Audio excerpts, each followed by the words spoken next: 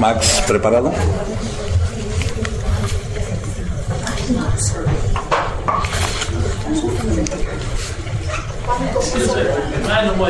Oh, it's just in case. You can leave. It's about 7 o'clock Caribbean time.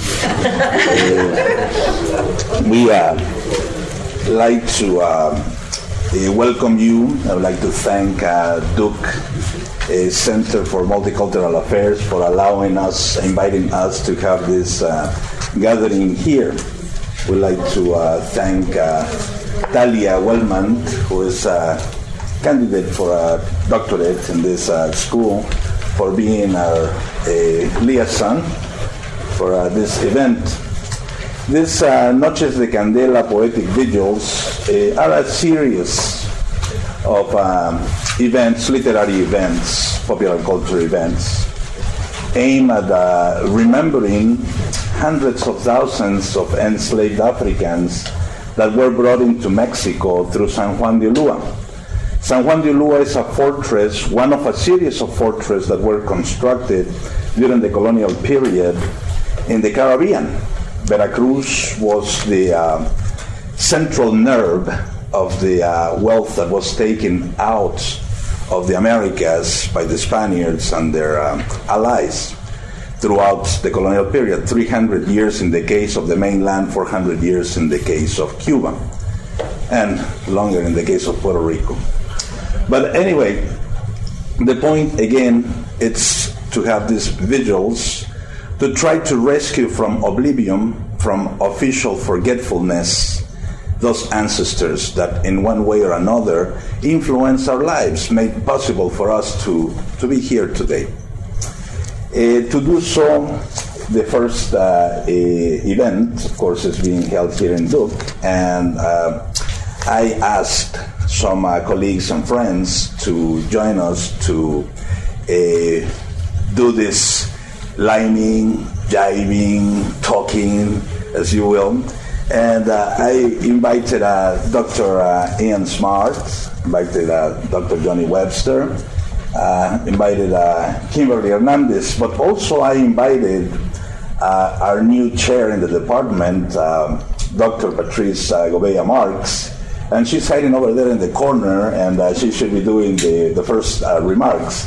And I know that I was really late, so please, Dr. Marks, would you like to come to the front and address this audience? You're welcome, Dr. Marks. Hi, everyone. In front of a classroom of students, I'm comfortable, but these things really get me nervous. I just want to say that I'm very excited about being here on many levels, and I'll make mine very brief. Because, first of all, Dr. Ian Smart, I'm coming full circle here. Dr. Ian Smart is from my country, which I'm very proud of, but he was also my first Afro-Hispanic teacher at Howard. So attending this event here tonight is like coming full circle, because this is also my first event of this type. So to be here with him for me is very interesting. And as he will tell you, growing up in the Caribbean, when we did history, when we did Caribbean history, when we did world history, I think as is the experience of many, because even when I ask my students at various universities, don't you know who this person is? Haven't you heard? It's a very selective history that has been presented. I myself didn't learn until my days at Howard that there were black people in Africa, in Mexico, that there were Africans brought to Mexico, and that at one time, I think this is starting around the 16th century. I'm not an expert in this area at all. Around in the 16th century, that between the 16th century, not until the 19th century, were there more Spaniards than Africans in Mexico. So there were more Africans than Spaniards in Mexico for almost 300 years, which is very fascinating. I've visited 4 Spanish-speaking countries with an African heritage. I've visited Spain, and if you know, about the Moors ruling Spain for over 700 years, of visiting the Dominican Republic, Mexico, and Costa Rica. And one of the things that they have in common, and I think that what makes this night so very much needed, is the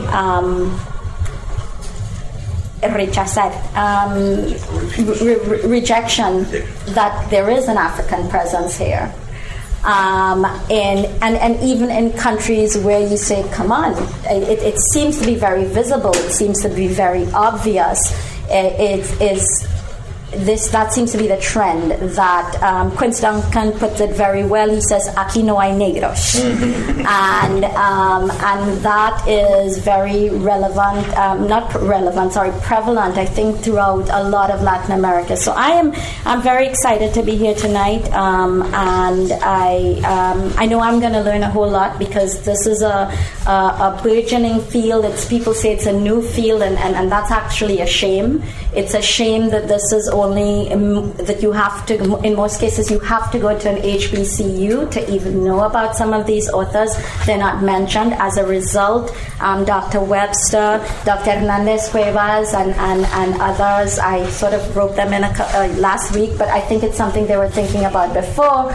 At NCCU, we want to put together an Afro-Hispanic reader so that non-traditional schools that are not non-HBCUs, when they're doing their other textbooks where none of the African presence is mentioned, or it's only mentioned in terms of "and the slaves came," and that's it.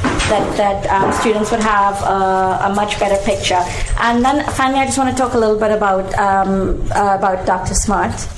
As I said, he's from my country. He's actually from the same city that my husband was born in. They're both Belmont boys.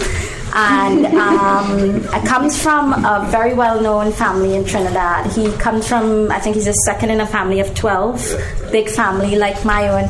And what's particularly interesting, because tonight is a religious observance, it's a cultural observance and a religious observance, is that Dr. Smart once studied to become a priest. So I think he's a Roman Catholic priest. He's an extremely well-known scholar internationally, in not just he's a professor of Spanish at Howard University, but he's also very well known for Africana studies, Caribbean literature, Carnival, which is our passion in the Caribbean. And again, for me, it's a great honor to be here, and I feel as though tonight I am going to learn as much as our students here. And thank you. Recently, Governor Schwarzenegger made a declaration to the media, a joke about the partial black blood, and I quote, of Cubans and Puerto Ricans to explain their hot tempers. He was referring to a congresswoman in California. According to historical accounts and popular culture, or popular culture wisdom, this is the farthest thing from a lie. In fact, and seriously speaking, according to the non-official history of Latin America, the African presence and persistence is much more pervasive than actually is accepted. Very often we guide ourselves by the curly hair, by certain features, to point out who is of African descent and who is not.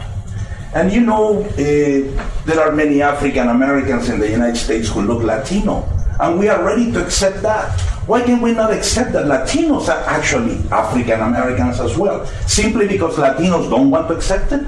Simply because Latinos get offended when somebody calls us African? Well, times have changed. Now it is time to begin recognizing not only that our great-grandparents came from the other side of the water, but that actually they did not come happily. They were not touristing around. And that places like San Juan de Ulúa need to be visited. We need to visit, and we need to come over there. We need to come over there with one of those things. They are called candelas. We need to prender candela in the places. We need to rumba.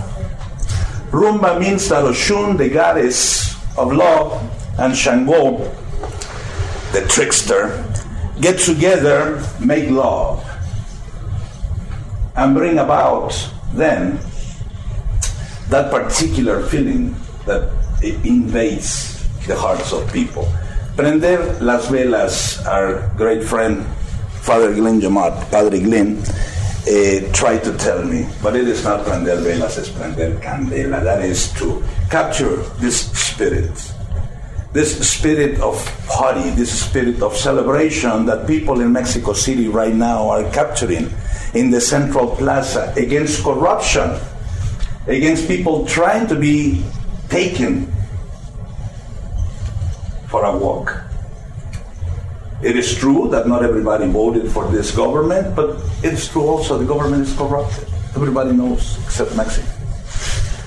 Everybody knows how much of ugliness has been done. Well, it is time for us to make a change. How are we going to do this change? Politically? No, we're going to do it culturally. We're going to begin doing it this night. Following this night, we're going to have another event at North Carolina Central. We came out of there to invite you to come. I haven't told my boss yet what this idea is about, but I'm going to reveal this here. On the 1st of November, we're going to light up another candela. We're going to celebrate the Day of the Dead right there. And we're going to see the significance of that tradition in Mexico and how it ties to these other traditions that are African-based traditions, Bantu traditions of millions of years in the past. That's why Mexicans, before putting the bottle to the mouth, we spell a little bit in the ground, right? So I am not going to bore you anymore. I'm going to introduce Dr. Ian Smart, who, as Dr. Mark has said, was born in Belmont, Port of Spain, Trinidad and Tobago, and is currently a 10-year full professor of Spanish at the Department of Modern Languages and Literatures, Howard University in Washington, D.C. He earned a PhD in Spanish from UCLA, I won't say the year, and MA in Mexico National University, la Universidad Nacional Autónoma de México. He actually studied one of my favorite writers, Arriola. And Arriola was present in his defense. I wish I had been there. It's one of my dreams. But anyway, and he got a BA in French and Spanish from University College in Dublin, Ireland.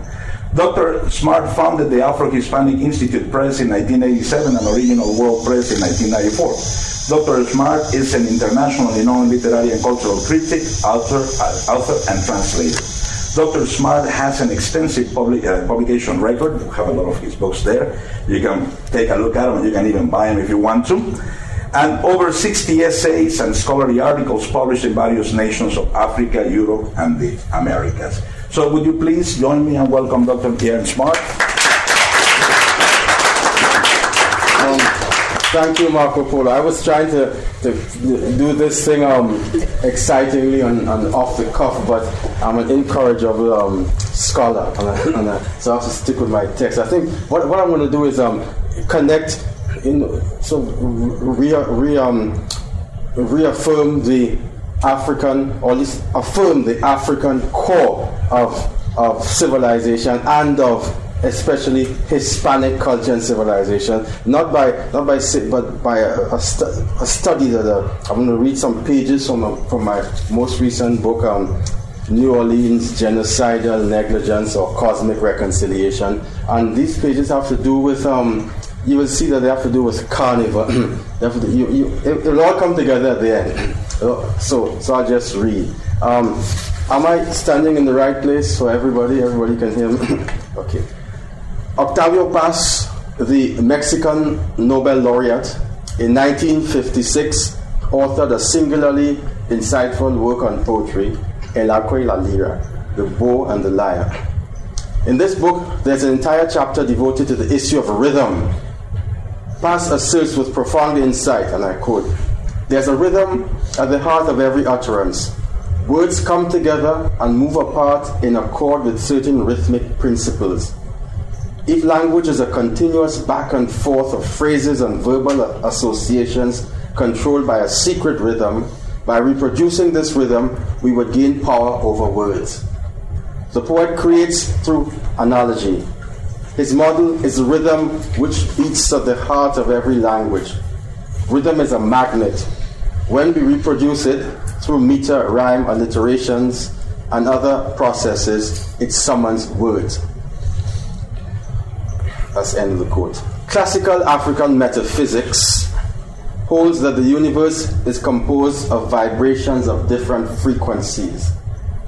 It follows then that the universe of language would itself be essentially composed of vibrations of different qualities. That is to say, as Pass asserts, there's a rhythm which beats at the heart of every language. This is just the beginning for Pass. He would pursue his insights to his logical conclusion. His first step is expressed in the following, and I quote, "And the poet's approach is very similar to that of the magician. Both of them employ the principle of analogy. Rhythm incites an expectation, it stimulates a longing. If it is interrupted, we feel let down, something is broken. If it continues, we expect something which we cannot name. Rhythm engenders in us a disposition of spirit which can only be satisfied with that something comes, when that something comes forth. It puts us in a state of expectation. Rhythm effects an operation quite distinct from that of clocks and calendars. Time ceases to be an abstract measure and returns to being what it really is, a concrete reality, teleologically endowed. It is a continuous springing up, a perpetual thrust forward. Time is a constant movement towards transcendence." That's Pass. Pass is saying the same thing that those trained in traditional Yoruba theology have maintained, namely that human beings access the cosmic forces, or the Orisha, or the Necheru, is what the term is in ancient Egypt, whenever there is a compatibility of vibrations, that is, of rhythm. Pass even slips into the same language as the renowned Africanist Jan Heinz Jan, author of Muntu, when he likens the poet to a magician. Furthermore, Pass declares explicitly, quote, "The relationship between rhythm and the poetic utterance is not any different from that which exists between dance and musical rhythm." Federico Garcia Lorca said exactly the same thing, and as we saw earlier in the book, this is basic to classical African aesthetics as presented by Leopold Sedar Senghor, the chief theoretician of the Negritude movement.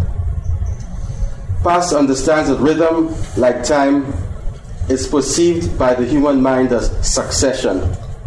He is at pains then to make the distinction between rhythm, which undergirds the universe, and time as it is generally perceived. Morgana, that was a woman who is an expert in Yoruba culture, Yoruba theology, affirmed that the seers of old had, quote, "perceived that the universe was made up of vibrations with different qualities," end of quote. The repetition on which rhythm is based is not the mundane succession which we generally perceive time to be. Pass says, "Rhythm served to commemorate, or more precisely to reproduce, certain myths, the appearance of a devil or the arrival of a god, the end of a period of time or the beginning of another. Rhythm is not just a mere measure, it is a vision of the universe. Rhythm is a living image of the universe, a visible incarnation of the cosmic law, yin, yang, yi, yang. After the yin comes the yang. This is the Tao." End of quote. Pass probably was not aware of the full significance of his assertions. We saw that, according to Federico Garcia Lorca, in the quintessential Hispanic artistic tradition, rhythm summons the duende. Clearly, Garcia Lorca's duende would correspond exactly to the devil, whose appearance is, quote, "reproduced," end of quote, through rhythm, or the god, and whose arrival is similarly reproduced. Pass says, "Rhythm is not philosophy, it is an image of the world. That is to say, it is the cornerstone of all philosophies. A date in the sacred calendar, quite the contrary of a date in the secular calendar, is not just a marker of change, it is a living reality, invested with supernatural forces, which it incarnates in specific sites. The action of myths unfolds in archetypal time. And what is more, this time, by virtue of being archetypal, can be reincarnated. The sacred calendar is rhythmic precisely because it is archetypal. A myth is a past action which is a future one that is ready to be made to reoccur in the present. Our good times die the same death of all times. It is succession. On the other hand, the mythical date never dies. It is repeated. It incarnates. Thus, what distinguishes mythic time from every other form of time is that it is archetypal. A past ever susceptible of becoming a today. The myth is a floating reality, always ready to be actualized into being one more time. All of this is related to what Carnival is about. Of course, you have to read the whole book to see the connection. Past obviously seeks to make his point by dint of repetition. He clearly needs to do so, for his declarations are uncommonly profound. Well, he goes on making these points about rhythm, and I'm making the connection between between rhythm and the Yoruba theological theory about what the gods are, what these Orisha are, and I want to make the connection with past. Well, I'll read a little bit more. 9 years later, Paz published Quadrivio, in which he expands on his theories of poetic rhythm with particular reference to modernismo, the turn of the 20th century Hispanic American literary movement, which came into being essentially as a thrust towards independence from the mother country, Spain. Paz writes, so this is interesting.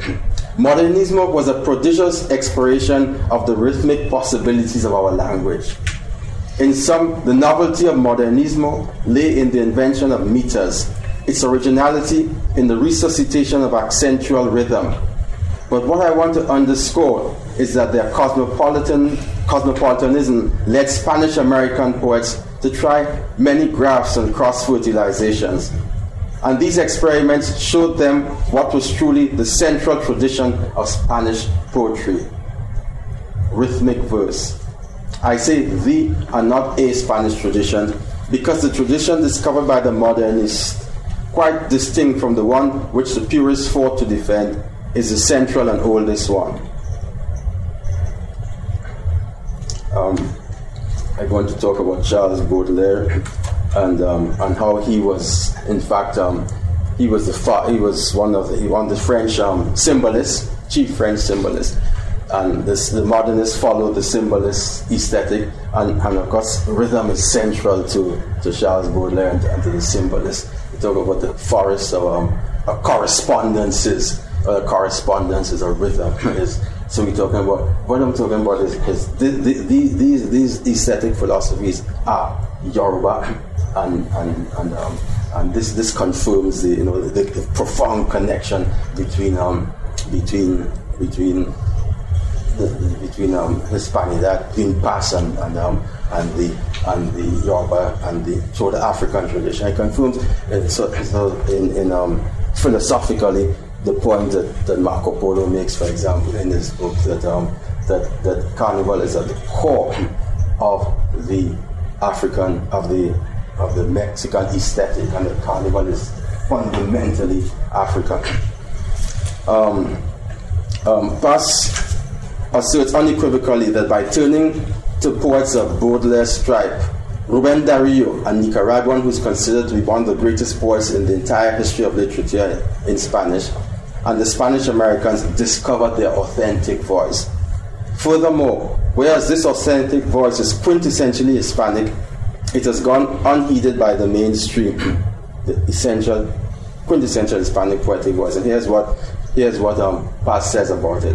Spanish language poetry has never dared to make such a declaration, has never envisaged nature as a dwelling place of the spirit, nor rhythm as the way of access, not to salvation, but to man's reconciliation with the cosmos. Modernism begins as an aesthetic founded on rhythm and ends up as a rhythmic vision of the universe. And there's something else. The poetic movement of these Spanish Americans is impregnated with an idea that is foreign to the peninsular tradition. Poetry is a font of revelation distinct from religion. Poetry is the original revelation, the true principle. This is the only point made by all modern poetry, from Romanticism to Surrealism. In this vision of the world lies not only the originality, but the very modernity of modernismo. Pass's assertions above are fully consistent with what scholars like White, not a scholar we use before, have called the Hermetic tradition. The understanding that, as Morgana put it, the universe was made up of vibrations with different qualities, which Yoruba theologians term Orisha, but which the original African sages term Neteru, the etymon of the Latin word natura. Neteru is the collection of gods. This gives us natura, which is nature. Furthermore, Pass expressly introduces the idea of man's reconciliation with the cosmos. To ensure salvation, human beings have to be attentive or attuned to the fundamental rhythms of nature, the Neteru. African philosophical and theological systems in the very beginning of recorded history have been aware of this fundamental principle. The white supremacist system has sought to incorporate the core values of African civilization without acknowledging their debt to Africa. For this reason, the white supremacist system has gone astray and is in dire need of reconciliation with the cosmos. And then I go on to the meat of the matter, which is talk about the New Orleans. Remember, this is a book about New Orleans. Talk about New Orleans and Carnival. Okay. I'll just read. How much more time do I have? Because I don't want to. 5. Okay. In 2000, Original World Press, that's our press, released the book A Come Back Home: Perspectives on the Trinidad and Tobago Carnival. One of the pivotal essays in this collection was entitled Carnival, the Ultimate Pan-African Festival. The fundamental argument made is that Carnival is the modern-day form of the festival celebrated by Africans from the Nile Valley in honor of their principal Orisha or Neter, Wasif, whose name the Greeks mistakenly transformed to Osiris. Pass has said that the action of myths unfolds in archetypal time. And what is more, this time, by virtue of being archetypal, can be reincarnated. Festivals are the reincarnation of this archetypal time and can only be celebrated by a people who are attentive and attuned to the fundamental rhythms of the universe. That is what I said about about communities such as in Trinidad and Tobago, in Bahia, in Barranquilla, Colombia. When negritude is strong, there can be a carnival because we understand how to do festivals. In New Orleans, what happened was that the festival got watered down by being contaminated by other people, and it became so the festival is just a joke. But the Mardi Gras is a joke, but there's a real festival in New Orleans, a true festival, and that's the funerals. That's the funerals, right? So, and there's something called the second line, and I'm going to quote what Ishmael Reed cites about this second line. He cites Louis Armstrong, who says, once the band, the thing is that on the funeral they go to the cemetery, start music, and then they come back with the festival, with carnival. He said once the band starts, everybody starts swaying from one side of the street to the other, especially those who drop in and follow the ones who have been to the funeral. These people are known as the second line, and there may be anyone passing along the street who wants to hear the music. The spirit hits them and they follow. The spirit hits them and they follow. So that's where the carnival is. The real carnival is in New Orleans. So this is basically what the connection I want to make between to show the importance of carnival. Marco Polo this book, is taking us a new direction, because I wouldn't have dared to say that the Mexican ethos was fundamentally African. I knew that Octavio Paz had understood the fiesta. He understood the fiesta, so he understood what the festival was about. But I didn't realize that he understood it. I thought he got it through having studied the sages in India, the Hindu and the Eastern sages, who of course just continue the Kemetic tradition. But Marco Polo points out that what's really happened is that he saw it practiced in Mexico, because the Mexicans have gotten to the ethos was developed by Africans, by fidelity to the African tradition. But Octavio Paz, he's confused, just like Garcia Lorca. They got so far, they can understand it, but they can't reach to the bottom of it because they don't acknowledge the African source.